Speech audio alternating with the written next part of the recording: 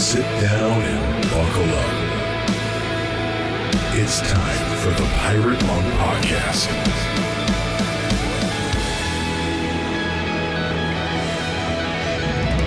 Welcome to another episode of the Pirate Monk Podcast. Yes, the adventure continues. Life goes on day after day, week after week. The pages on the calendar turn. What's happening, Aaron, in your life right now? Any big transitions happening in the porterhouse? Transitions. Three things come to mind. Daughter left for California for 3 months, so I'm down one kid. Okay.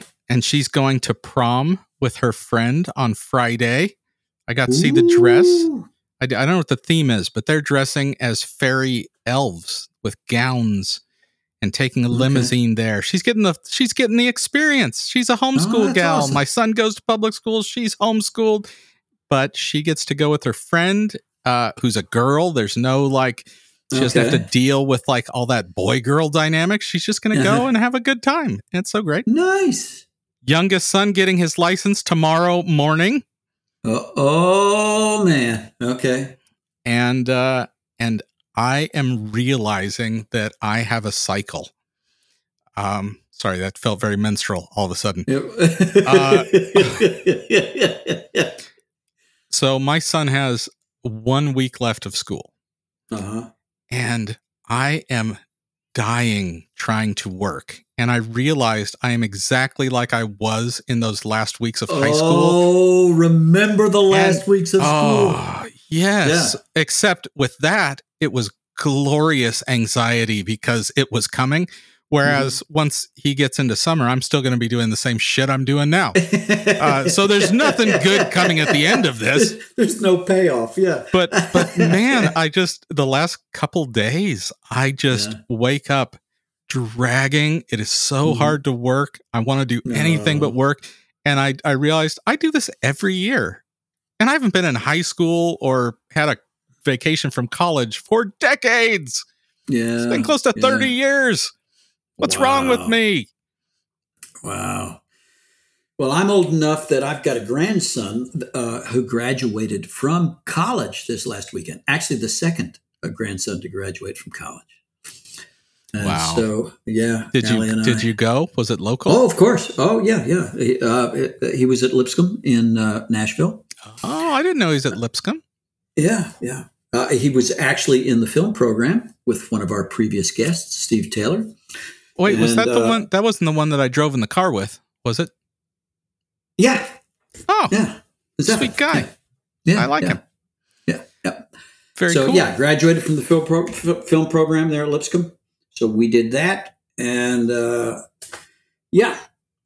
and life goes on. And it's a. You know what? I just feel grateful, Aaron, to be present in my own life. Far more present than I was for so many decades of active addiction. And even as my self-awareness grows, as I become more emotionally present, if we move past sobriety into kind of emotional health, I still wouldn't call myself a model of emotional health, but I'm a hell of a lot healthier than I was even just a few years ago. I'm just so grateful to be here and be involved and to be tasting it day after day. And even though it can sometimes be painful that our life is not as linear as it feels, so much as it is cyclical, where we get to revisit the same things. But sometimes, like with grandkids, we get to revisit stuff that we have a lot of pain in our past, and we get to experience doing it differently and feeling differently. And that's a beautiful gift. Yeah. Hey, we've got a guest coming up who has a lot of wisdom to share about emotions and about spiritual and emotional health. This is a special conversation. Listeners, you're going to want to pay close attention to this one when we return on the Pirate Monk Podcast.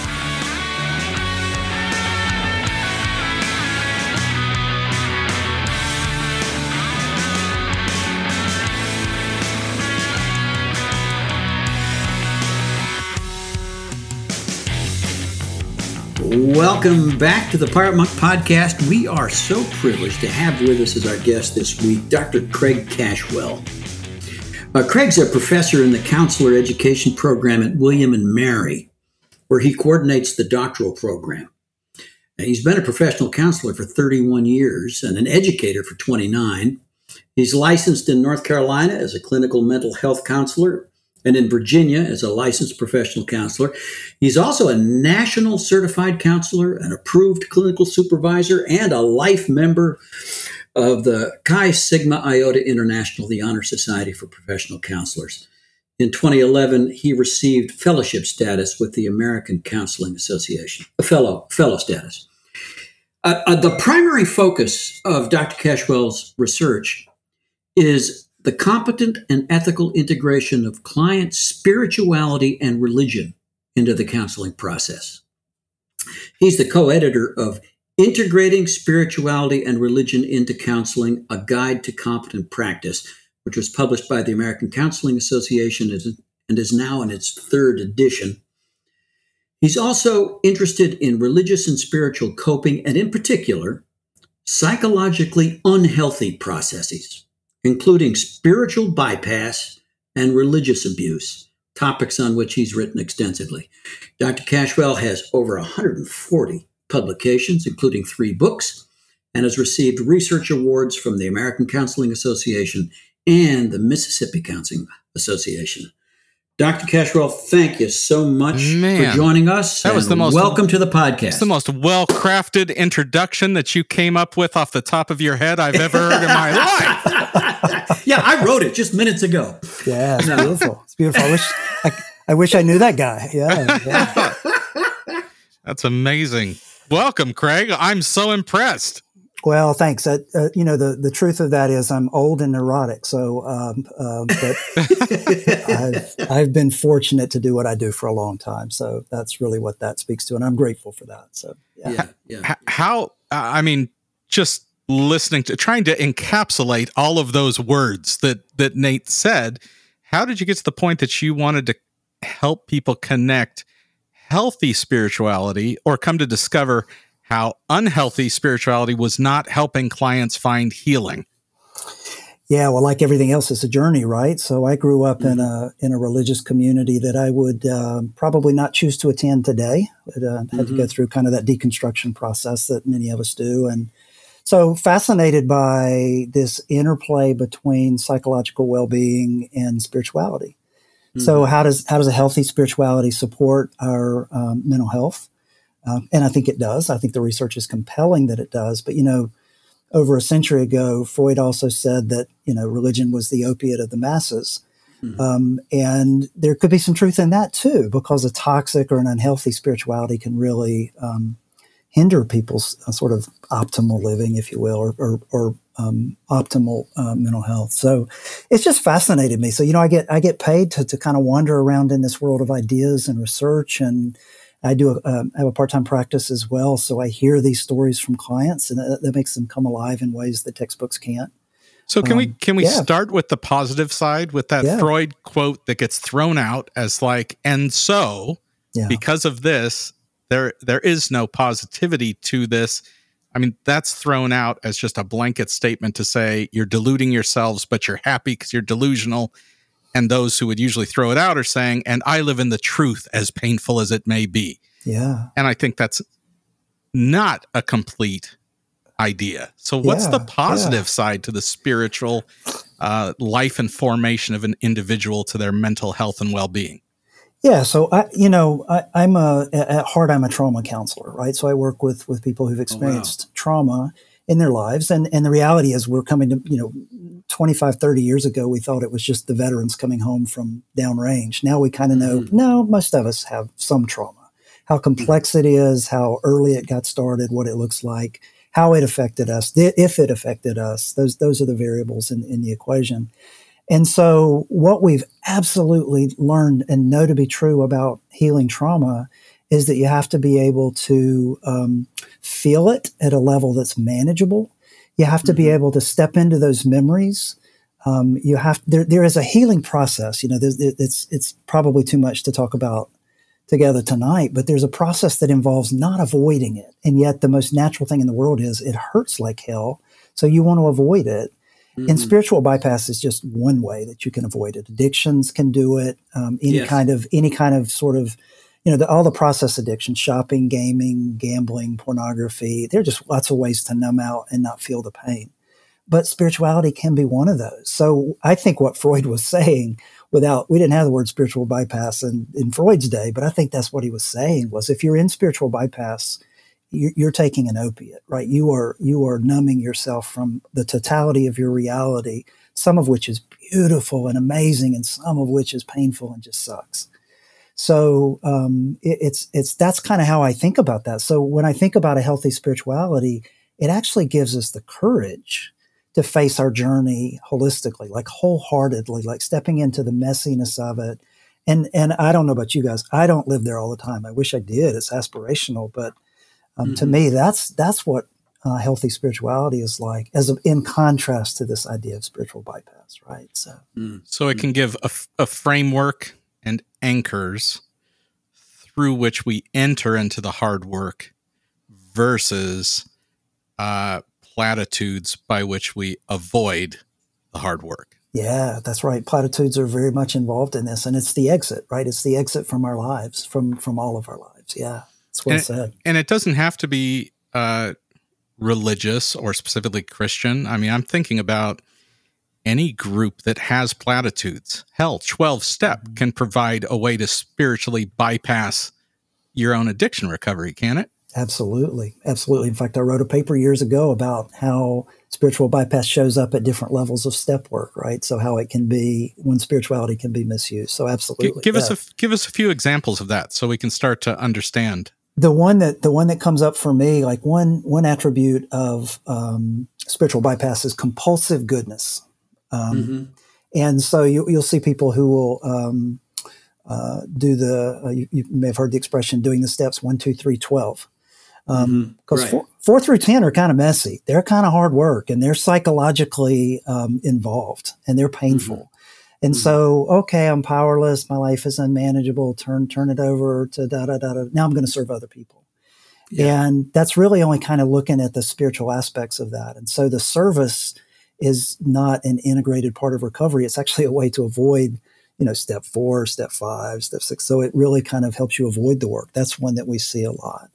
And so to me, that compulsive goodness shows up a lot in 12-step rooms, right? I'm going to take care of everybody else in the room so I don't have to look in the mirror.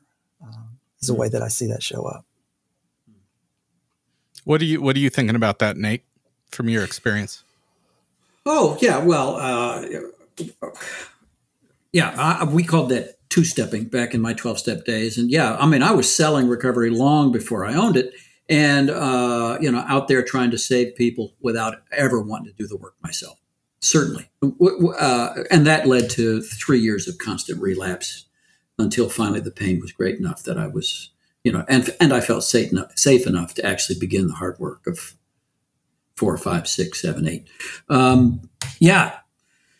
What are some other forms of spiritual bypass? I grew up in, and let's just say, enthusiastic religion, emotional religion. I do know, and now I'm part of a religious tradition that is highly intellectual. And I've seen there are lots of ways around life's difficulties, emotional ways and intellectual ways.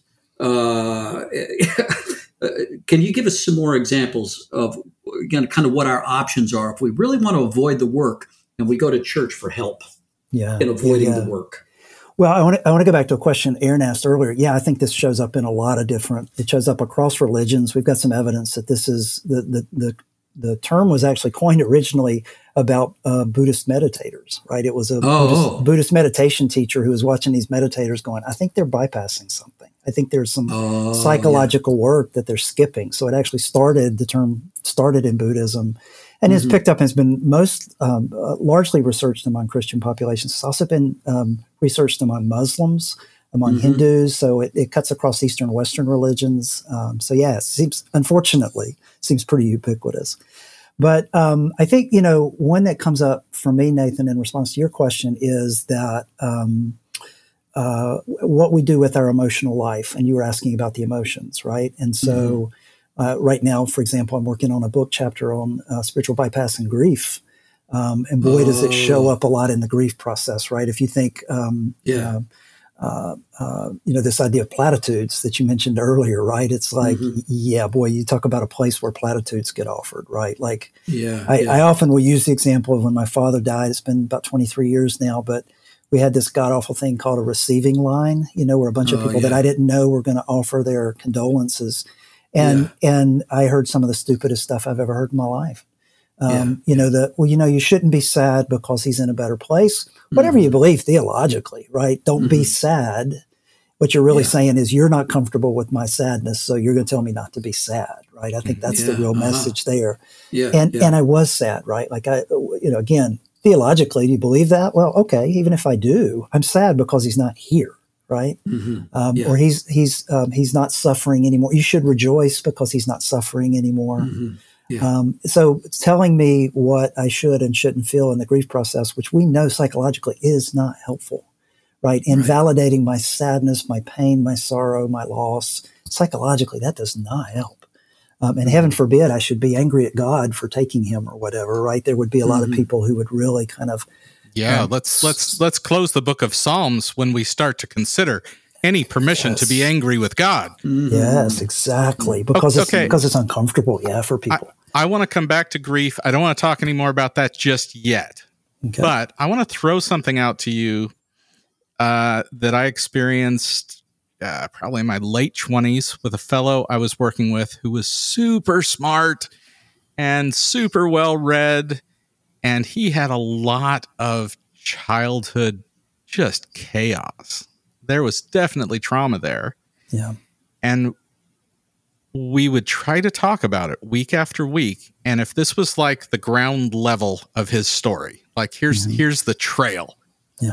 He would pop up to 15,000 feet with, but I know God. And then he would have these deep theological things hover over the trail. So he never walked on it and then drop in on the other side. Yeah. And I did not at that time have any awareness of, I don't even know when spiritual bypass became a thing that people were aware of. I wasn't aware of it, but that was obviously what he was doing. Yeah.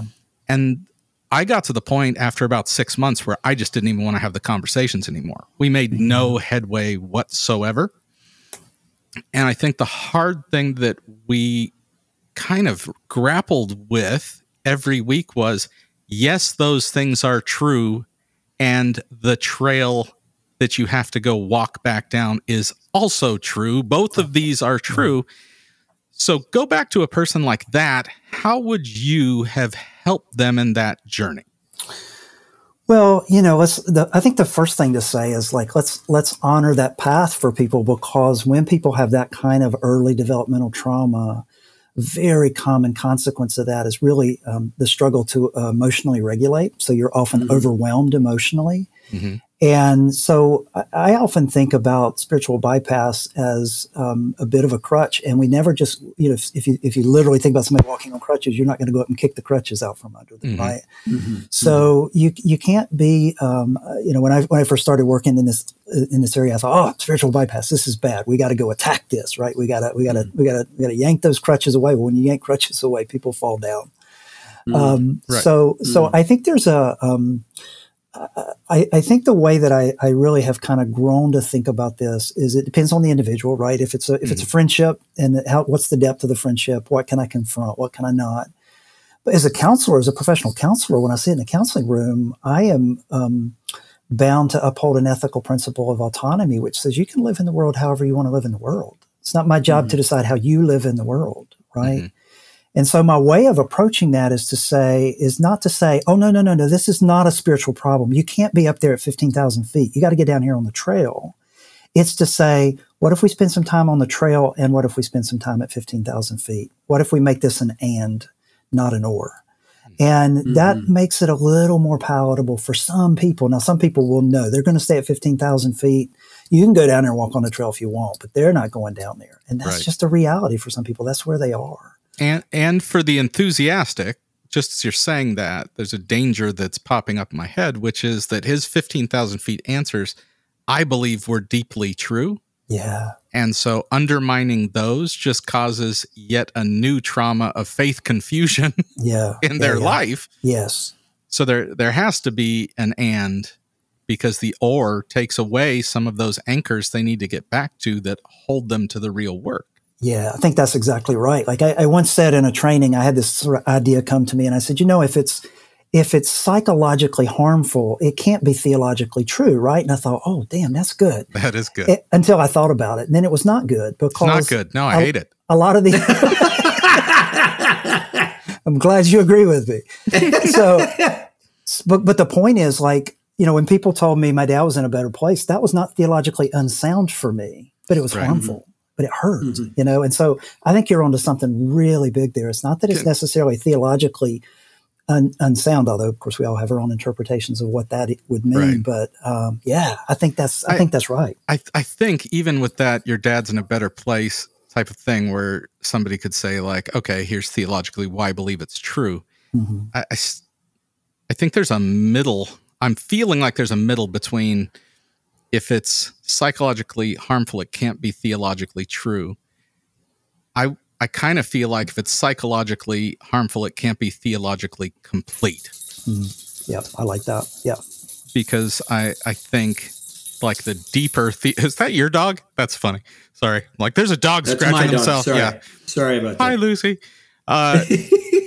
Yeah, the idea of it is true. He's in a better place. But the more complete truth is there is a time to grieve. Yes. And there's plenty of theology around grief. And so when we ignore the complete aspect of that and just focus on one proof-texted theological truth, then it becomes psychologically hurtful. Yeah. And when I think, so I agree with all of that. So I want to add one piece to that, which is when that primary function is around avoiding something. And it's the grief in this case, right? Like, let's try to shortcut your grief, which we know that doesn't work, right? Like psychologically, that doesn't work. You have to work through, process, and integrate your grief before you can, be whole, to borrow your word.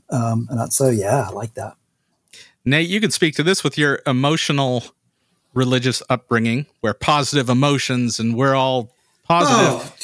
Because the Sunday after my mother's funeral, I'm 10 years old, and we are not going to be sad. We're going to sing, I've got the joy, joy, joy, joy down in my heart. And we're going to clap and we're going to smile.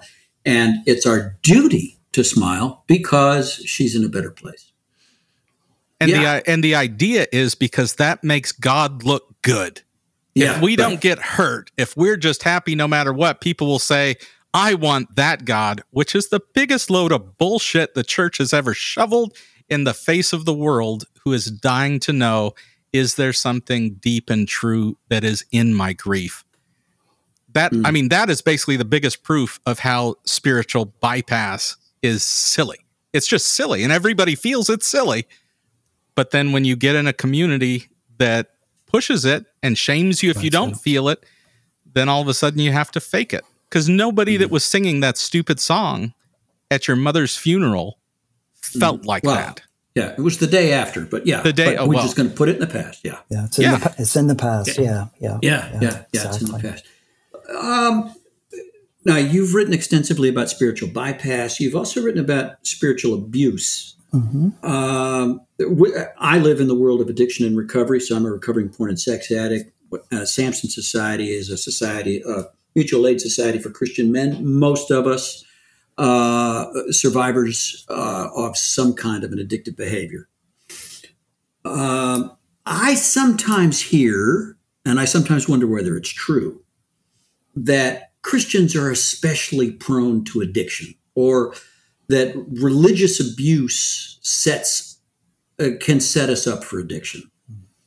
Do you see a correlation between spiritual abuse and the development of addictions, or anyway, I'm not sure what I'm asking. I'm just kind of opening a door and saying, what do you see from here? Well, I think, anytime there's, and we're still trying to figure out what to call it, right? So religious harm, religious abuse, religious trauma, Anytime those kinds of things happen, I would tell you that from my personal vantage point, telling a 10-year-old kid to smile and sing, "I've got the joy, joy, joy, joy down in my heart" is abusive. Yes. Now, whether it's traumatizing is another issue, because trauma is actually our experience to that thing that happens to us, right? And so, sure. So that's a little different. But when we have those kinds of negative experiences, they impact us, right? And so, particularly when we have a lot of developmental trauma. I mean, Tim's very young to lose a parent. And so how that impacted you, how that affected you, like if we were in therapy together, I'd be wondering about that, right? Like, what were those messages? Could you feel anything other than the joy, joy, joy, joy down in my heart? How did that affect you in terms of emotion regulation? Because we all feel like crap some days. We feel angry, we feel sad, we feel scared, we feel anxious, we feel depressed. We're all on the hot mess express, but the church doesn't let that happen. Right. That's just the human condition, as best I can tell. It's just, what's our version of that? Of that? So when you're consistently given messages, it's not okay to feel these things. You got to suppress that. You got to stuff that. Jung said a great thing, almost 100 years ago now. He said, "What you resist persists." And so if you're trying to stuff your anxiety, if you're trying to stuff your depression, it's going to want expression. It's going to be fighting for ways to leak out. It's Jung talked about the shadow. Now we talk about parts. We all have multiple personalities. We have a sad part. We have an angry part. We have whatever. But at some point you have to figure out how to survive and how to cope with being on the hot mess express, but going to church where everybody's fine and blessed and highly favored, but you're not. You're not. So we compare our insides to other people's outsides, and all of those addictive kinds of, substances, sure, but also processes, behaviors. Yeah, they're absolutely a way to cope and to get by. Let me jump back to something you said, and I promise, Nate, it's going to circle back around to the question you asked. You said that trauma is what someone experiences. So here's the fact of what they experienced it, but how they perceive it then and later is what the trauma is. Yeah. And that is huge for a couple reasons. One, as trauma has become a thing that is talked about more and more, I find conversations centering around objective things, like your dad ignored you in this way, and therefore it was traumatic, which it might not have been traumatic to that person, but because we've objectified it into the data of a situation, we'll just scrape it and scrape it and scrape it until we create the scar that was never there in an adult. And that's always made me really uncomfortable, and I love the way you just phrased that. But as it comes to church, I think it gives license for a lot of grace towards ourselves. I immediately thought of a sermon I once preached on Jonah. I was doing a series on Jonah. It was the first week. A woman came that had suffered incredible abuse, and she came up to me afterwards, furious that she hadn't been swallowed. She hadn't been swallowed by a whale, had she, or anything like that? No. I can't even joke about this person. She had the most tragic life I think I have ever known, and she came up to me and was furious at me. How dare you preach a whole sermon to this building full of people simply accusing me? She deeply believed the whole sermon was me condemning her. And I couldn't even figure out how it even related. However, was that traumatic for her? Oh my gosh, yes. Yeah, my guess, absolutely. My guess would be that you triggered something, who knows what, but it was from out of her past. It was unhealed. And so she was triggered not thinking logically because it didn't make any sense to you. Well, and that's all fine, but it gives so much permission for her to accept that experience that she had and to deal with it. It doesn't matter if I'm the center of it. That's not really the point. But I think that there could be very well-meaning people that if they were put before the religious court of law could get off the hook as not doing something abusive towards them, and yet we might have experienced it in ways that still need to be dealt with it as if it was as abusive or traumatic as anything else. And we need to allow that in ourselves, or else, again, we're just going to be like, can they get off on it with a technicality? Well, then I'm not allowed to feel this. Mm-hmm. Oh, I see what you're saying. Yeah. Well, yeah. So there's so much in what you're asking there. Like, so we've sort of learned, like the adult who grew up in a family where they were neglected by their parents, right? We call that an adverse childhood experience, or an ACE. Right. And so that's the thing that happened, right? That's the thing out there that happened. And it matters. We know, like, as people have more adverse childhood experiences, different types of adverse childhood experiences, they have more health problems, they have more mental health problems, they don't live as long. I mean, it matters, right? So that those things that happen matter. Those external things that happen matter. But whether it becomes a trauma, whether it becomes something that is so overwhelming to our system that we can't integrate it and metabolize it, because the reality is that for many people have what we could label as traumatic experiences, but they metabolize the trauma, they process it. And in about 30 days or so, they're kind of fine. 30 to 45 days, they're fine. But when the system has what we call complex trauma, which is a lot of different experiences at the hands of different perpetrators, and often starting very early, right? That developmental complex trauma, that's when people really struggle. Like as they get over into adolescence, adulthood, they struggle to emotionally regulate. They have a lot of negative self-talk. They've come to believe the stories they've been told about themselves that formed out of all those experiences, which are usually, I'm going to be abandoned. I'm not enough. I'm not worthy of anything. I don't deserve good things to happen to me. I mean, just the negative kinds of, and they've just become scripts for people, right? Schemas, and they live their lives under those. In those conditions, we're seeing, we see a lot of anxiety, a lot of depression, a lot of addiction, and there's trauma underneath it, right? So if you don't treat the trauma, they're not going to get relief from the anxiety, from the depression, from the addiction. They're going to often, people with a lot of complex developmental trauma, they don't get trauma treatment. They're not going to get sober. Because when the pain gets bad enough, you will medicate it, right? Any of us, right? If the pain gets bad enough, we'll medicate it. So understanding all of that and the complexity of all of that, what I would say you're describing is what in the trauma field we call source attribution error, which is this person was convinced that you had personally attacked them and were going after them and everything that they were, like as if you knew their whole biography, right? Well, what you did was you triggered something from the past, and they don't know it, right? They're not aware that you're actually lighting something up from their past. Because it feels very alive to them, right? Like their brain is firing a danger, a threat right here in this environment, and you're the SOB that did it. And so now they're in a fight mode, right? Fight, flight, freeze. They're coming after you. They're amygdalaing all over my ass. Boom, boom. You are getting nothing but midbrain at that point. That's right. Yeah. Well, that's again, I'm thinking personal grace for ourselves, but also listening to other people's story and not filtering it through my own. Yeah. That what they have experienced, I might have experienced something similar and feel very differently. Yes. But I can still listen to what their experience is, and more importantly, how they are perceiving and emotionally feeling about that, without having to talk them out of it because of how I experienced it. Yeah.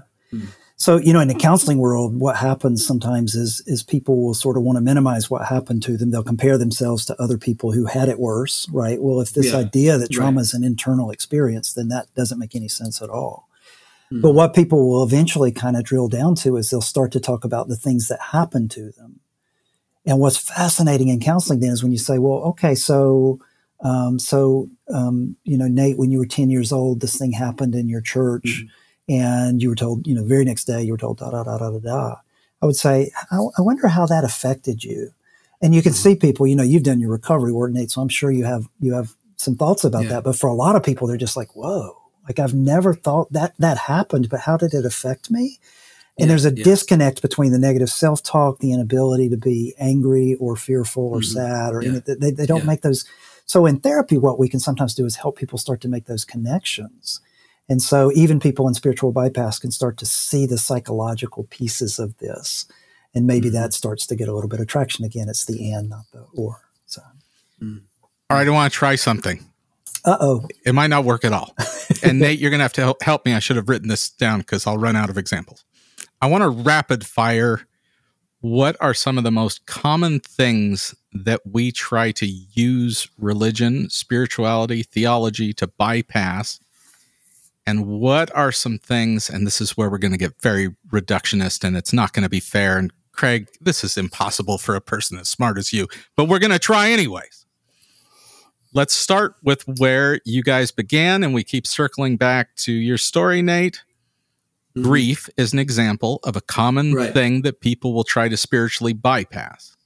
Right. So what is something helpful for me to remember or recognize that brings me back down to it's safe to be on this journey and not avoid it? So grief, what's something helpful to just, in general, help moor me to the actual reality of that feeling?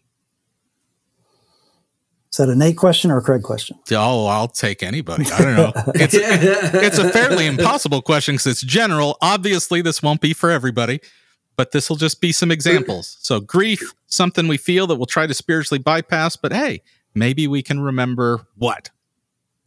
Well, for me, like I always want to find out what a person, if they have, if presumably they have some faith tradition that they adhere to, I want to know what the teachings are around it, what the real teachings are around that, right? Mm-hmm. So while you can cherry pick scriptures, for example, out of Christian sacred texts that say, be not afraid or be slow to anger, that kind of thing.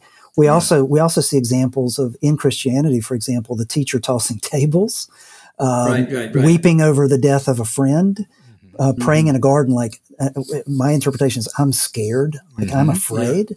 So what we do is we do to whatever extent we can. Now, as a sort of a technically, I'm a secular therapist. I also will reach out to clergy and say, hey, what's your messaging in your church around this? I obviously have to get signed releases to do that, but I'll talk to, and if the clergy says, oh yeah, you gotta be in your grief. You gotta feel sad. You can get angry at God. You can do all that. I want them talking to one another, right? If they're a resource, because they're a spiritual authority that I'm not. Okay. So I'm going to, but I've also made those calls and had them say, well, he needs to put it in the past and sing, I've got the joy, joy, joy. And I don't link them, right? Yeah, if they do something on their own, that's fine. But I don't try to encourage that link, because to me, that's not the psychological message that they need to hear. So what's another common experience that we tend to just reactively say, oh, what were you going to say? Well, if I can step into grief for a little bit, I mean, obviously, based on my story, I didn't cry at my mother's funeral. It was very clear that was not allowed. You couldn't be a Christian and cry at the funeral, and the next day you had to sing and clap. So grief, sadness, always been very, very difficult for me. I'll tell you what has been very, very helpful. It's been very, very helpful to sit with an empathetic therapist who can cry for me and with me and kind of lead the way into the grief and say, this is what I feel when I hear your story.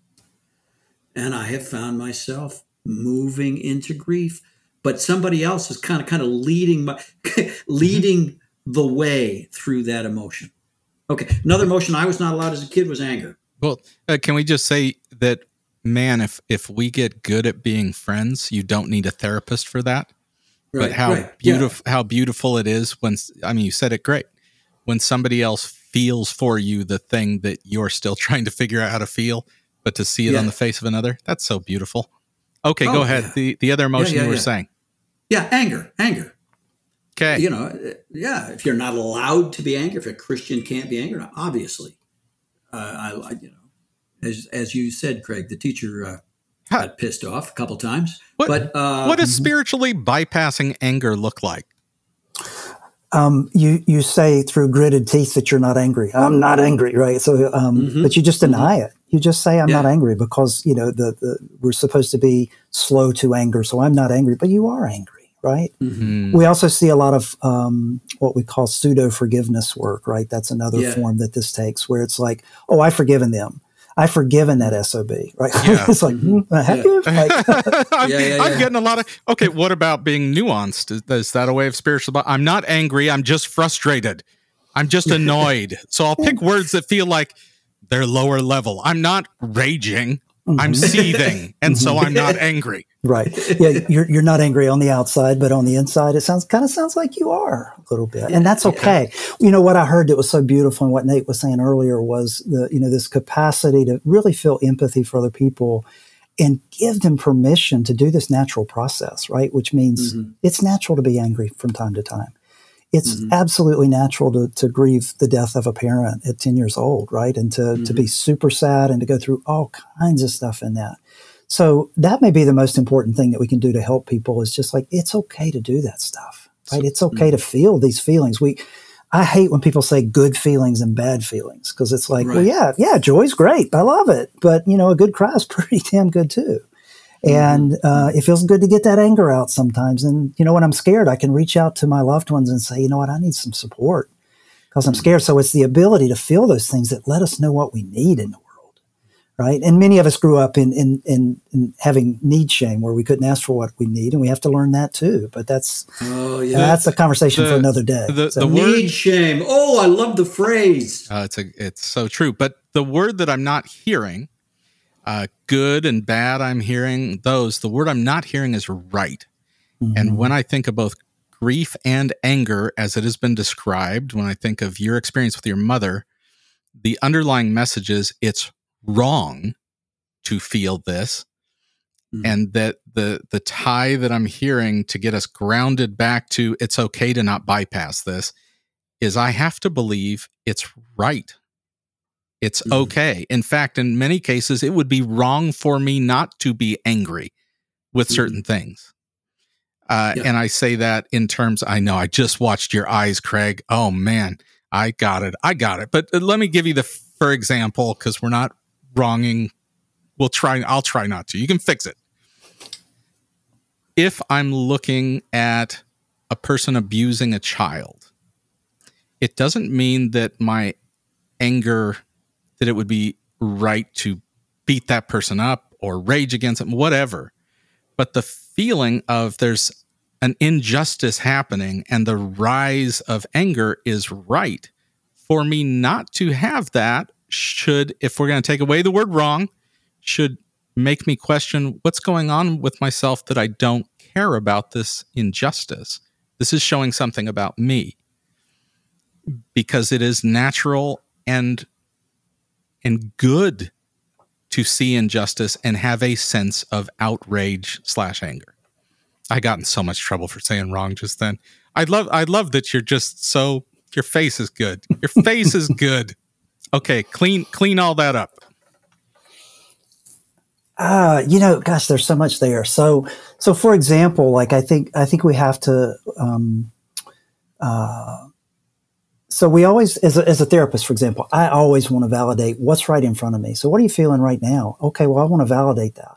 But what we know about emotions in particular is that there's often like a constellation of emotions, right? So the example I use is a guy cuts me off 75 miles an hour on the interstate. I almost die in a fiery car crash. My frontal lobe wants to be scared, right? Like, oh, that was scary. I almost died. But what I do is I scream profanities and shoot middle fingers at this guy because my anger is protective. See, perfect example. It would be wrong to not be angry. And wait, is that not what you're saying? It's normal to be angry, but here's the thing: underneath the anger is fear. Right? Yeah. And so, what happens when we're told that we can't feel these things is we feel other things that are acceptable. Okay. And so there's a lot of gendered stuff here where male identified people can feel anger, but they can't feel fear because you need to man up, right? And religion reinforces that sometimes, unfortunately. Women are told they can't be angry, right? And so they can cry at the drop of a hat. Obviously, I'm stereotyping a little bit here, but these are gender trends. Common. Yeah, and the messages that we get in our families, and there's variation in it and all that. But the reality is we can all be angry, we can all be scared, we can all be sad, we can all feel shame. And I really appreciate the way you're framing it in terms of that word wrong, right? If we're given messages that these feelings are wrong, these emotions are wrong, then we won't feel them, right? We can shut them down. We can feel other things instead, or we can drink or use or look at pornography or game or gamble or whatever, because it numbs out those feelings that we're not allowed to feel, but that we do feel because we're human. So I think, for me, it's a little bit like, I always see a river, like just a river flowing, right? That's what our emotions are meant to be like, right? All of them. They're just meant to flow. We feel these things, right? They come and they go. And, but that's not the world that most of us grow up in. It's not all religion. It's certainly families and schools, and lots of institutions give us lots of messaging about our emotions, about our sexuality, about our, all of those things. So we're constantly being bombarded with these kinds of messages, and some of them get in and become our truths. And that's the issue. I think that's what's helpful about these conversations, because I think every generation has its own vocabulary, but the derogatory gendered aspect of emotions is huge for us all. If you were sad or melancholy, well, then in my generation, you'd be called a pussy. Well, okay, you're now using a term for women's genitals, saying you're a girl. And if you're a woman who's angry, if you're a girl who's angry, you're a bitch. And these types of words, I mean, they exist in our childhoods, and they separate these emotions where we feel like, oh, I'm not supposed to be complete in the range of emotions. Man, I think it's good for people to hear that and go, oh yeah, I guess that was a part of that in very strange ways. Guys who are pursuing pornography in piles of homeless people's trash because they like vaginas so much use that word as a negative thing. That makes no sense at all. And yet that's what's introduced to the hearts of young boys and girls. Yeah, it's well said. Yeah. Well, I'm watching the clock. I cannot believe we've already been speaking for more than 40 minutes. The time has certainly flown. Ooh, can I ask one more thing before you wrap up? Of course. We're not going anywhere else. It's only 41 minutes. Come on. Okay. Clearly, we've been focusing on how bypassing our emotions, our traumas, our journeys, how that negatively affects us. But I think, tell me a little bit about how, if I do not address and learn to understand how I'm spiritually bypassing things, how does that affect my relationships, especially with my spouse and children? Yeah. Ooh, what a great question. Boy, that's complex. That's a tough one for the 41-minute mark, but I'll take a swing at it. So, what we see in couples counseling routinely is this very, it's not intuitive for people, right? We sort of want to present ourselves to our partner in these favorable lights, and spiritual bypass can encourage that, right? We want to be perceived as this deeply spiritual person and, spiritually mature and those kinds of things. But, in our interactions, our psychological wounding, inevitably, we throw salt on each other's wounds in partnerships. If you don't have a wound and I toss a few grains of salt at you, it's just like it bounces off of you, right? It doesn't do any harm. But if you got an open wound and I throw a little salt at it, so you've got abandonment stuff, I've got inadequacy stuff, and I keep pulling away from you because I feel like I'm not enough, but that leaves you feeling abandoned. So you attack me for pulling away. And then now I feel really more adequate. And now our psychological stuff is we're just bleeding each other out with this thing. And the money in couples counseling, where it really comes down to, is that ability to touch that part of you that's wounded and to know it yourself, but to also let your partner know it so that they can understand why you get reactive when they go to bed before you do, or when they don't tell you they're going to work late, or these things that are triggers for old wounds, right? And so spiritual bypass is another way that we keep from being real with ourselves. And so we can't be real with our partners if we're not real with ourselves. And so the counterintuitive thing is, like, when I tell my partner, hey, I've got this inadequacy stuff that's getting activated right now, and I want to, for all the world, I want to pull away from you right now, but I know that triggers your abandonment stuff, and I love you more than anything in the world. I'm hanging in there the best I can. It is the greatest aphrodisiac in the universe. I mean, the oxytocin flows. We love each other. So there's this connection that happens in the vulnerability that can't happen in the presence of bypass on one person or both people's parts, because you can't be whole. You can't be real. You can't be complete in the relationship. And so I honestly, I think that's kind of the premise of the 12 steps, right? Is that we get real, and we get real with ourselves, and then we get real with other people, both people in the program, but also people that we've harmed in doing our amends work. And I think that's just a beautiful truth that gets lost sometimes. That, there's a great line, you probably heard it in the children's book, The Velveteen Rabbit. Once you're real, you cannot be ugly except to people who do not understand. That's so good. And that's what we're talking about here is to be real. What does it mean to be real? To be complete, to be whole. So that understanding, because I am such a reductionist person, I'm hearing two tools that are absolutely required for that kind of aphrodisiac, aphrodisialistic awesomeness. And that is, to understand means my relational journey with my children or spouse or anybody else is self-awareness and them-awareness, understanding that if I don't understand myself and I don't understand them, this is a non-starter. And then I have to develop a vocabulary that is shared for those moments of awareness. That if I don't have both of those, that's never going to happen, ever. Yeah, I would say if the vocabulary is incomplete, just leaning into it in the messy ways is fine, right? Like not being able to say it well is perfectly okay, but at least you're leaning into it and owning it, right? And the vocabulary will come as you work together as whether it's kids or parents or partners or whatever. That is totally fair. The vocabulary will not come fully formed, but along the way, yes, but it has to be, okay, this is the work of understanding myself and understanding you. And being honest. And what stuck out to me and what Craig said is the courage to be vulnerable. Absolutely. So, yeah. Well, Dr. Cashwell, thank you so very much for spending time. Is there an easy way for our listeners to find your materials online? Though I know you write to a great deal for the professional community, but your stuff, I imagine, is also accessible to those of us who don't make our living in the counseling world. What's the best way for people to find your stuff? Yeah, so I've got a university faculty page. If you just Google me and go to the William and Mary page, my faculty bio's there. There's a link to my curriculum vitae there. You can look at the work, and then of course, if you wanted to access any of that, How do you spell your last name? Just like it sounds, Cash and Well.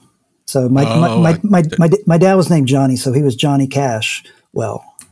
Oh wow, that's good. That's just that good. Yeah. That's like I'm Johnny Cash, but a little better. Yeah, it's kind of even cooler, right? Yeah. Awesome. All right. Well, that's it for this section. But listeners, stay with us. We'll be back in a moment on the Pirate Monk Podcast.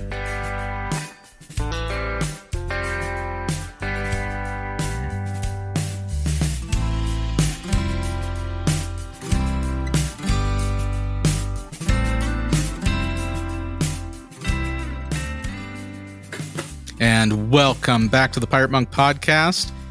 I got to tell you, this spiritual bypassing idea is something that has been such a part of my life personally and with other people forever, and it just was not addressed. Do you know one of my favorite things I read about when I was researching this? The phrase toxic positivity. I love that. Oh man, have you? I'll tell you what. Have you ever been around that manically smiling, ridiculously happy person who just never lets that smile? I feel so unsafe around those people. Oh, see, that's great. You feel unsafe. I want to kick them in the nuts and see if they're still smiling. I go to violence. You just go to something like, withdrawn. It's great. Yeah. When you said that, I was sure you were going to give an anger response. No. I'm still reclaiming my anger. I just. But yes, the answer is yes. I do. Geez, two people just popped into my head that I remember the first times I met them, and I just immediately thought, I don't believe you. And in some ways, that was unfair to both of them. Because they really were quite vivacious people. Right. But then the farther down the road I got with real vulnerability, it was, but there is more here we need to talk about. Right. Yeah. So, I'm certainly familiar with, with I just hadn't heard the name before. Yeah. The term spiritual bypass. I knew exactly what it meant when I heard it. And I almost feel as though during some of my growing up years, it was sold really as a virtue. That was a good thing, just to bypass the troubling stuff. Take the high road. Think heavenly thoughts. Bypassing was something good to do. This is super generational, though, as well.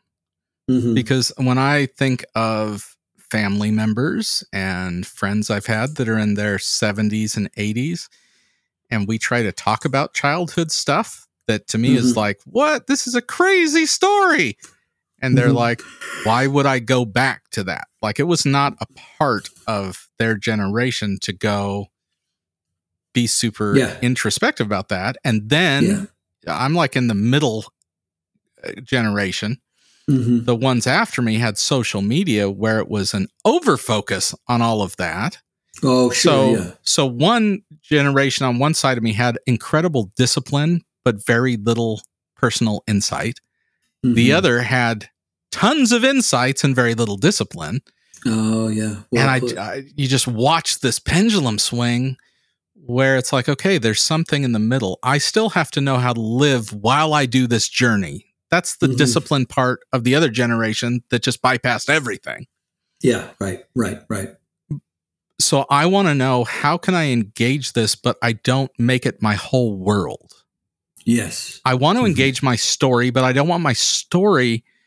Now, this is so dangerous because people's stories do control them already while they don't acknowledge it. So you have to be so careful.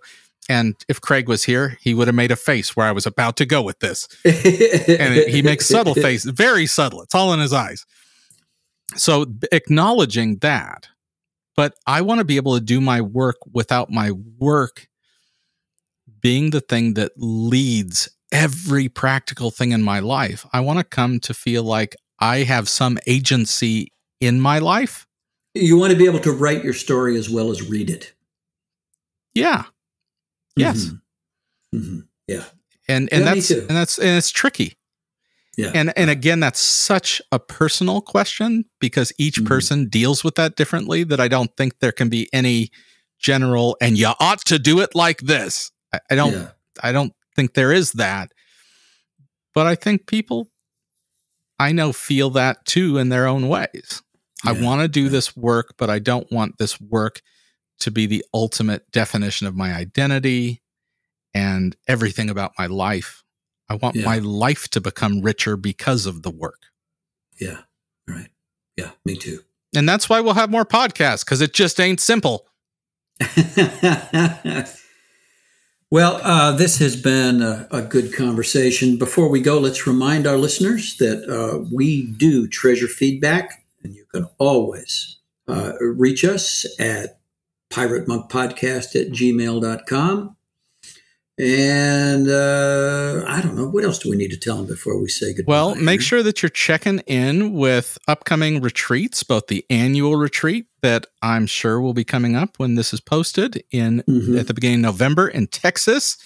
That is going to be so exciting at Sky Ranch, right? I'm right about that? Oh, yeah. That's what it's called. Yeah. In Texas. I've seen pictures. And then also keep looking at Slack and other places for regional retreats. We have one, well, I don't know when this is going up, but there's one in Colorado and others that might be within driving distance to you to have a good 48 hours with some folks face to face.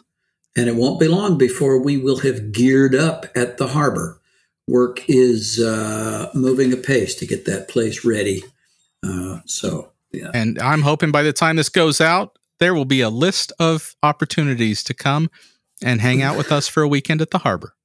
Okay. So, and you'll find those by going to SamsonHouse.org or the SamsonSociety.org. And what's the Harbor website, Aaron? I've forgotten it. I can't believe you're asking It's me. SamsonHarbor.com, isn't it? I think. I'll just keep talking. I'll look it up right now. Yeah. I do believe that Aaron Schwind has created. Yes, SamsonHarbor.com. Okay, wonderful. And we will be putting up timely information at SamsonHarbor.com. Okay, well, that's it for this week. Until next time, I'm Nate. I'm Aaron. And we are your pals on the Pirate Monk Podcast. The Pirate Monk Podcast is produced by members of the Samson Society. Send your feedback or questions to piratemonkpodcast@gmail.com. Please give us a 5-star review on iTunes and share the podcast with a friend. For more information, please visit samsonsociety.com.